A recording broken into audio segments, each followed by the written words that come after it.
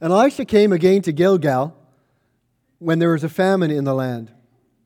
And as the sons of the prophets were sitting before him, he said to his servant, "Set on a large pot and boil stew for the sons of the prophets." One of them went out into the field to gather herbs, and found a wild vine, and gathered from it his lap full of wild gourds, and came and cut them up into the pot of stew, not knowing what they were. And they poured out some for the men to eat. But while they were eating of the stew, they cried out, "Oh, man of God, there is death in the pot." And they couldn't eat it. He said, "Then bring flour." Really? Bring flour. "Pour some out for the men that they may eat." And there was no harm in the pot. Father, thank you for your word. We come to a text like this, and it's a text that probably would often just quickly blow by and think, "Oh, that's something. That's kind of strange. That's kind of odd." And we kind of move on to other things. Would you settle us here for a little while, Father? This is where you have us today for some reason. Thank you. Would you help us to learn from your word? Would you help us to allow your word to shape our thinking, to shock us into a different way of thinking, to remind us of ways and maybe which our faith has gone a little bit off keel as we consider this passage. In Jesus' name we pray. Amen. When you come to a certain passage like this, it can be with a certain sense of laissez-faire. It's an interesting story, but concern over a pot of stew? Come on, this is a little bit ridiculous, isn't it? This is really quite trivial, isn't it? A little bit over-dramatic to be thinking about a pot of stew that somebody couldn't eat, and so God makes this pot of stew better. Really, in the big picture of life, aren't there things that are more important than a story about a pot of stew? Well, let's think about it just for a couple moments. For us, it might seem like a trivial issue. For these men in this circumstance, it was anything but trivial. For one who has lost their wallet in the middle of nowhere with their whole life in their wallet, finding their wallet is a pretty important issue. For the rest of it, it might seem trivial. Even the fact that we pray and say, "God, would you help me find my wallet?" And we find it a little bit later.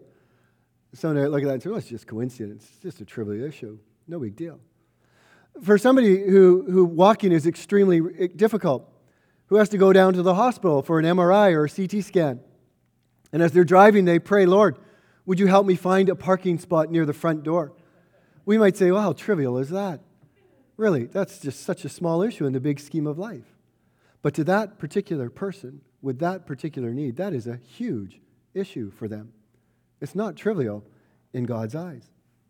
So we come back to a situation like this with this stew and this particular story in the Bible. And most of us here have little, if any, comprehension of the magnitude of the issue or the need that is facing this group of men at this time. I was reading one commentator, and he started out by simply saying this. It's a little bit of a long quote, but bear with me. It's interesting, he says, how many stories about Elisha and Elijah have to do with food. Now, if you were to read this passage and the one immediately following, you'd find the verb to eat at least 7 times. So he carries on. He says, it's difficult for modern Western readers to understand what life in an agrarian society at basically subsistent levels meant for the average individual in ancient Israel. Starvation and hard times were never far away. Disruption of the annual rainy season, molds and funguses from too much or too little rain, locust outbreaks, or raiders who confiscated the harvest for their own use or burned fields in order to force the population to surrender could rapidly reduce an already hard life to borderline existence. News photos of famine-ravaged countries in our own day dramatically show how precarious life can be in agrarian societies. In modern Western countries, food is a far smaller part of the household budget than it has ever been. The time invested in gathering it is ordinarily limited to how long one spends in the supermarket or the convenience store, and perhaps a small family garden. Life was very different in ancient Israel. In subsistence or marginal economies, providing daily bread may represent the largest expenditure one makes and may also consume almost every waking moment. In other words, this pot of stew and its spoiling had serious implications for this group of men.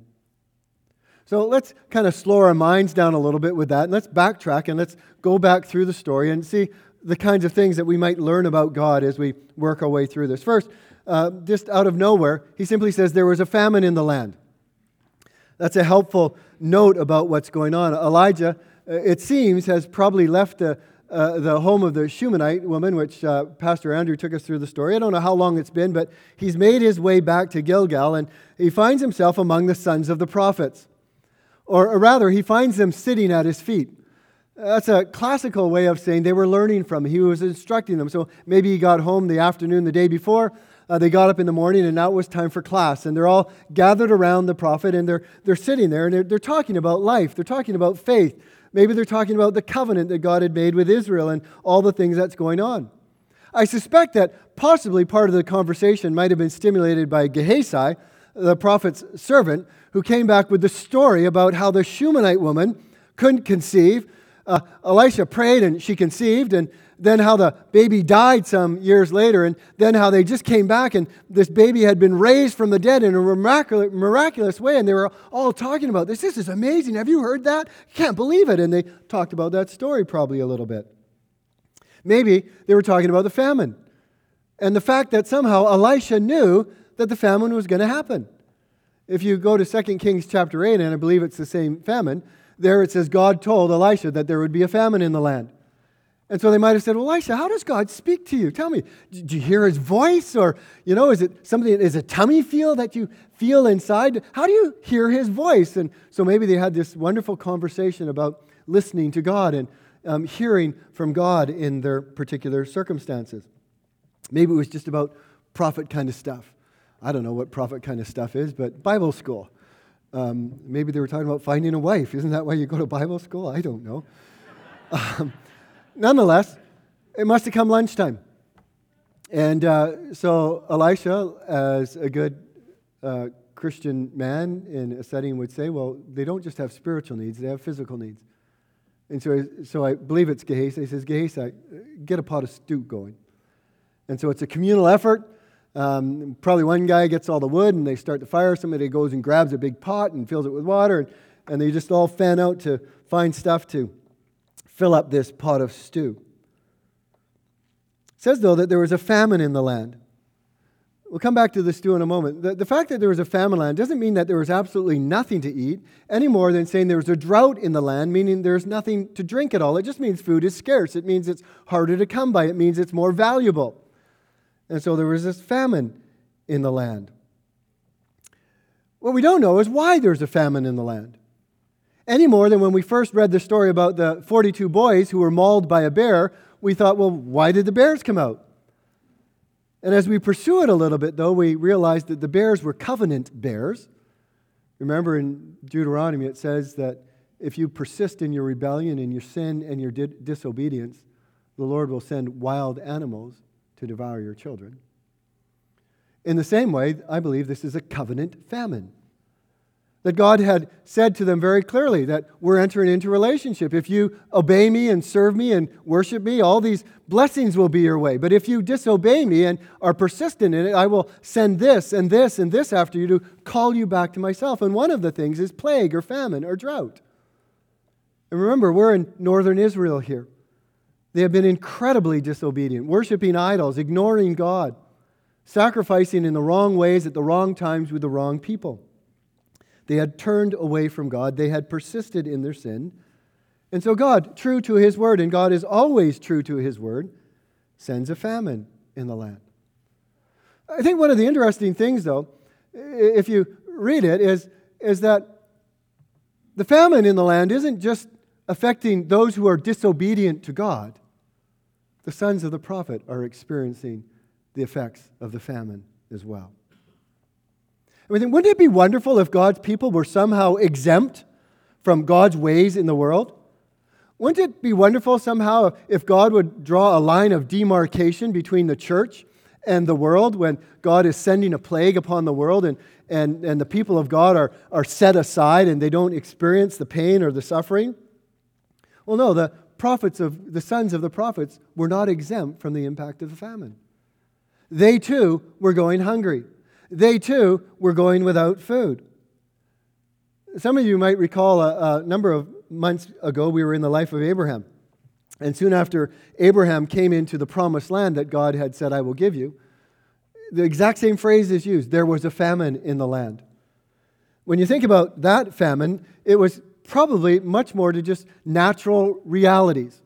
There are just famines in the land. Now, God knows about those famines, and God knows they're coming. God knows how to use them. But the famine in the land during Abraham's time wasn't a direct result of God disciplining anybody in that certain situation. It was the fact that they just lived in a fallen world.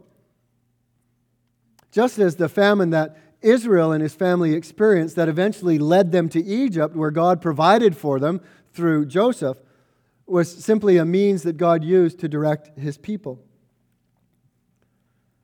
So in the context of Abraham's life, the famine was a natural desire and a disaster. And we saw with Abraham, though, his response wasn't one of faith. He should have stayed in the land of promise. But no, he doubted God's ability to provide for him. And he left the land and went down to Egypt, which was a huge mistake.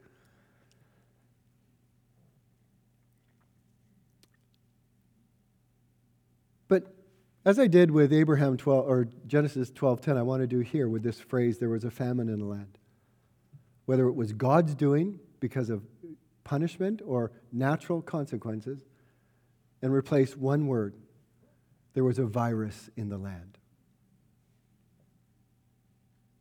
Wouldn't it be wonderful if somehow the people of God were exempt from all the issues that are swirling around because of this virus? Wouldn't it be wonderful that if as a church we were exempt from all the issues that were being created and the challenges and the points for division that there are that are coming because of this virus and that we weren't affected by it and we just went on our jolly merry way and we didn't have to wrestle with vaccinations, we didn't have to wrestle with masks, and we didn't have to wrestle with those kind of issues. We didn't have to fear getting the virus. We didn't have to fear passing the virus on. We were just exempt. But we're not, loved ones, are we? And so we have to learn how to walk through this virus. We have to learn how to trust God as we walk through this virus. We have to learn how to live in community with one another as we walk through the consequences and the implications of this virus. Please hear me very carefully. I am not saying that this virus is God's judgment on the world or it's just a natural I don't know. I don't have that kind of insight or wisdom. But this much I do know is God has seen fit to allow or send this virus upon our land and upon our world at this time. And I also know that God has seen fit not to make a distinction between the people of God and the people of Satan, those that do not walk with him. We are in the world. The Bible says we will suffer. The Bible says we will face trials. The Bible says that God will leave us in the world. The Bible tells us what? That we should find joy in our circumstances. That we should find joy in our trials. And so, loved ones, as we walk through this together, we walk with humility.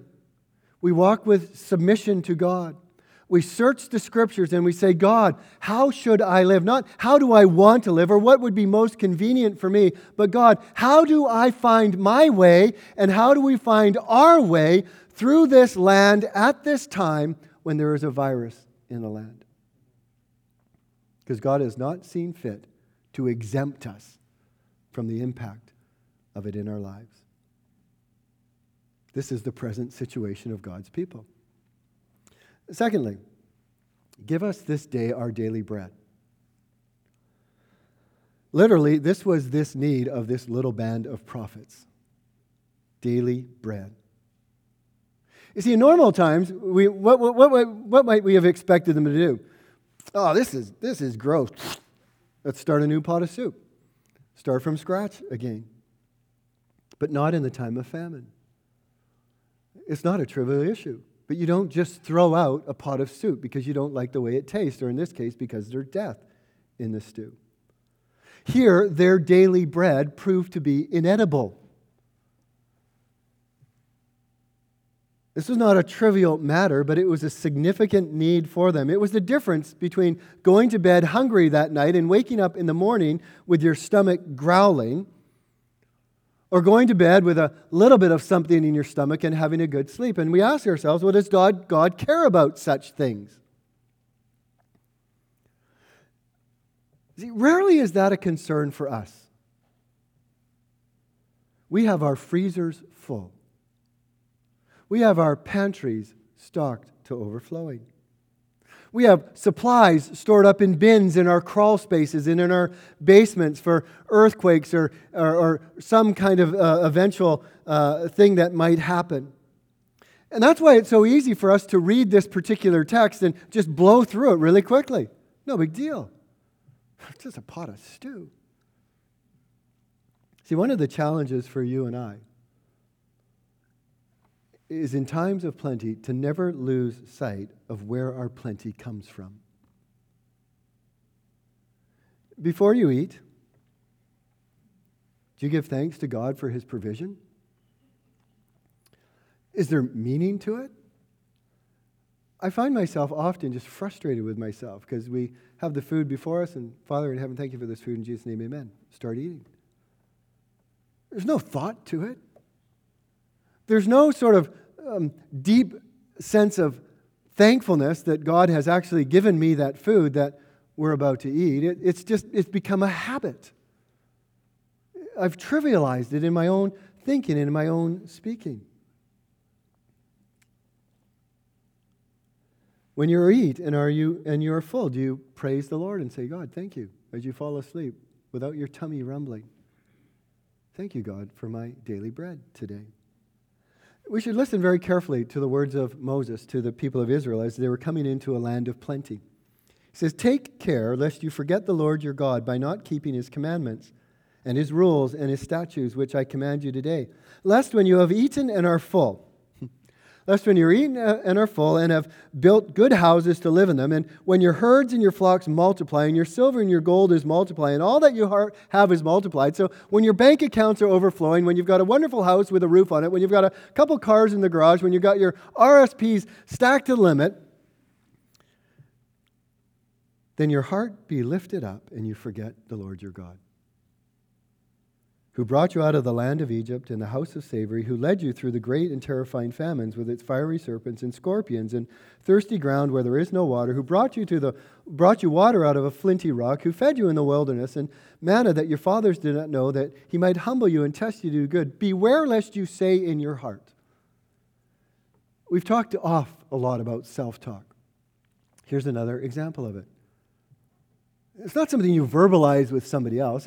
It's like Nebuchadnezzar when he got up one day and he walked on the top of his palace and he looked down and he said to himself. So he says here, beware lest you say in your heart. And he gives us the words. My power and the might of my hand have gotten me this wealth. Wow, I've worked hard.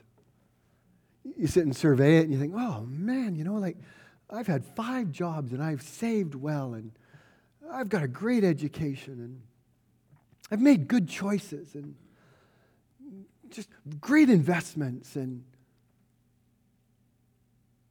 no, he says, you shall remember the Lord your God, for it is He who gives you the power to get wealth. So again, why do we pray before we eat? Do you pray before you eat?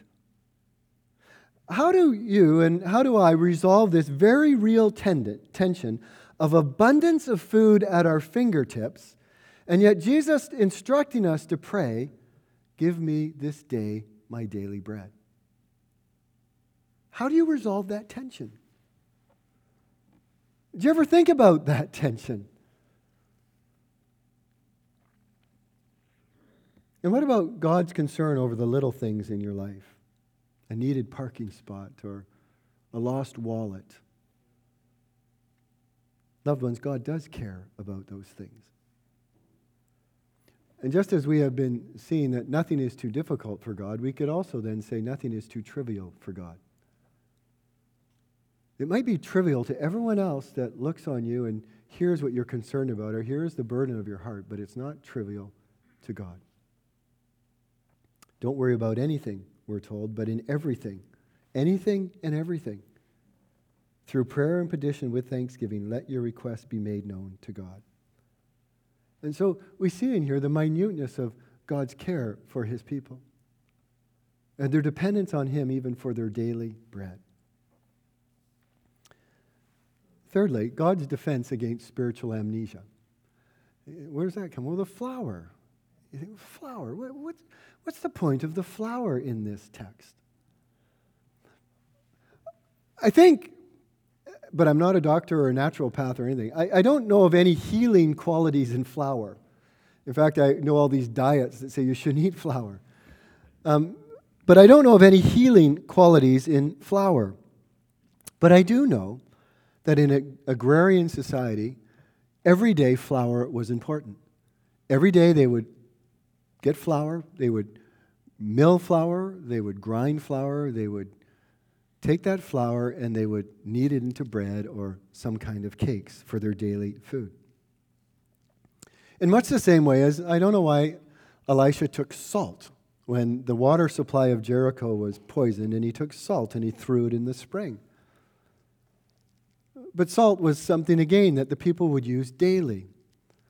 There probably wouldn't go a day go by that they wouldn't sprinkle salt on maybe some meat that they had harvested from the field to preserve it because they didn't have fridge, or maybe they would use it for some other purpose. But we say, well, why salt and why a handful of flour? Because God doesn't always use these sorts of things in miracles that he does. Could it be that God wanted to provide a physical and a visual reminder for these men of his power and his mercy?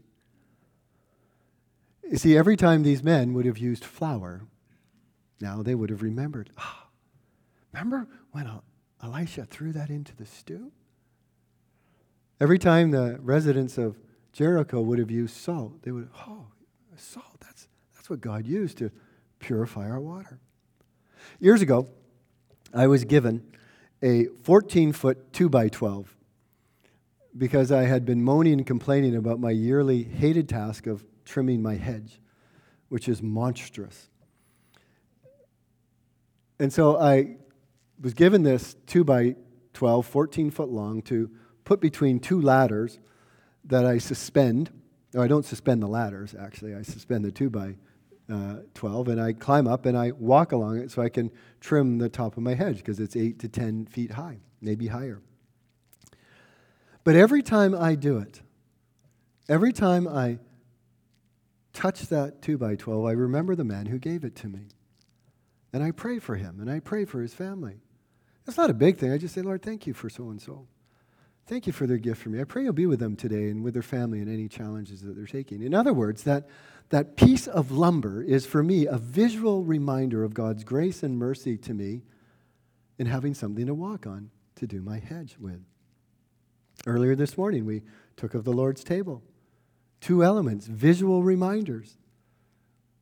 Do you ever think when you're eating a loaf of bread of the Lord's table? Do you ever think when you're having some grape juice or something associated with the vine and you think, this is a reminder of the Lord's blood that was shed for me? One commentator, Dale Ralph Davis, says this: so why does God mix visible signs in with his mighty works? So that God's work may grip you and hold your memory captive. Not that God always uses visible signs, but our wise Creator knows that sometimes the best way to our mind is through our imagination. And so he may use a picture instead of an argument. Can you picture attending a reunion with the sons of the prophet? Years later, he writes, there was a time, one of them says, when Uzziah chopped up those weird gourds into the stew, and he nearly killed us all. And then another pipes up, and he doesn't quote Elisha's command to pour out the stew. No, he exclaims, and remember how Elisha grabbed that flour and heaved it into the pot? That was always a visual reminder to these men of God's mercy and God's grace. And furthermore, as with the salt, it's a reminder that one day God is going to remove all the curses on this land. There will be no more suffering, no more poisonous stew, no more useless water. But we will be in the new heaven and the new earth. where everything will be perfect. And so God sometimes uses visible things, though, to prevent spiritual amnesia in our lives. And fourthly, the wonder of God's redemption. Elisha told his servant, probably Gehazi, to put on a large pot of stew for the sons of prophets. And as it turned out, lunch became a communal effort. They all fanned out to start doing their things. And one of these guys went out scavenging in the fields, and there's all kinds of reasons behind why he went out or who he is, and I don't think any of them really matter, other than this guy goes out and he's scavenging, and he comes across this vine, this wild vine, and on it are growing all these fruit. Some say about the size of an orange. And he cut as many of them off as he could. He wrapped them up in his robe, and he comes running back, and he throws them into the stew. Most of those who write about this and have a knowledge of those times in that place, suggest the vine was a colocynth, something like a wild cucumber. It was known to have laxative qualities, but in large numbers to be fatal. And so, as we think through this, he says, well, was it as though this guy harvested these gourds alone, and then they, together, all the sons of prophets, as he came back, and they were all unaware of what these were. They just chopped them all up and they threw them in the stew. Or was it that the rest of the prophets were unaware that this man had added these gourds to the stew? And so he just came back and they were all doing those things, and he chopped them up and he threw them into the stew. Or was it that this lone prophet was unaware what they were? He should have known better, but he was hungry and he thought, well, they look good, and he just grabbed them and he threw them into the stew. It's not really clear. But what is clear is that it was an accident. It was an innocent mistake. It wasn't an intentional thing that he did. This lone prophet acted with the best of intentions only to face the worst possible outcome. Who of us have not found ourselves in similar situations? As a parent, you make decisions. At the time, you think, oh, these are just amazing decisions. This is just the right thing to do. And it just blows up in your face. I've made a few of those, and the kids remind me of those. And thankfully, the Lord has redeemed that situation. Or you may be in a situation you heard about a need, and out of just your desire to help and to serve, you just went about to help that person. It just blew up in your face, and all of a sudden it turned into an argument, or they no longer want to talk to you. And they, well, how did that ever happen? You thought you were doing the right thing. It just turned out to be the worst thing that you ever could have done. I recall a number of years ago when Kathy and I were first married, not been married that long. We had our first son. He was about 6 months old. I was going to school full time. I also had a part-time job. It was our first baby. Life was kind of crazy. And I came up with a plan. We lived in fourplexes, kind of like old military housing, and sort of all in a big circle. There was 8 to 10 of these fourplexes that were around here. And so I wanted to write Kathy a letter. So I got the phone book, and I just picked an address random and a name. Some of you might not know what a phone book is, but I remember those. And so I just took a random name and I put it on the corner so that Kathy wouldn't know that it was me who sent her the letter. And the note began something like this: I have been watching you lately. Just not a great start. And noticing that your husband has been neglecting you. And then, I would like to give you a break. Would you like to go out for dinner with me? Really putting Kathy in an awkward position, because if she said yes, then I was in real trouble. But after posting the letter then, I was really looking forward to coming home that day, and Kathy opened the letter. Oh, Paul, I'm so glad you've been thinking about me. Let's go for dinner. But of course, when I got home and Kathy had this letter, there was sort of fear. Paul, you should see this letter I got. It was the best of intentions with the worst possible outcome. But thankfully, Kathy redeemed the situation, and we did get out for a dinner. But so it was like putting these gourds into this stew. It was the best possible intention. I want to add some content to this stew. Those look like good gourds. I'll put them in. And you know what happens after we do something like that, don't you? We just beat ourselves up. Oh, I shouldn't have done anything. I should have left well enough alone. I should have kept my mouth shut. I should have stayed at home. I shouldn't have got involved in this situation in any way. Why did I ever do that? But truth is, God knows all about that.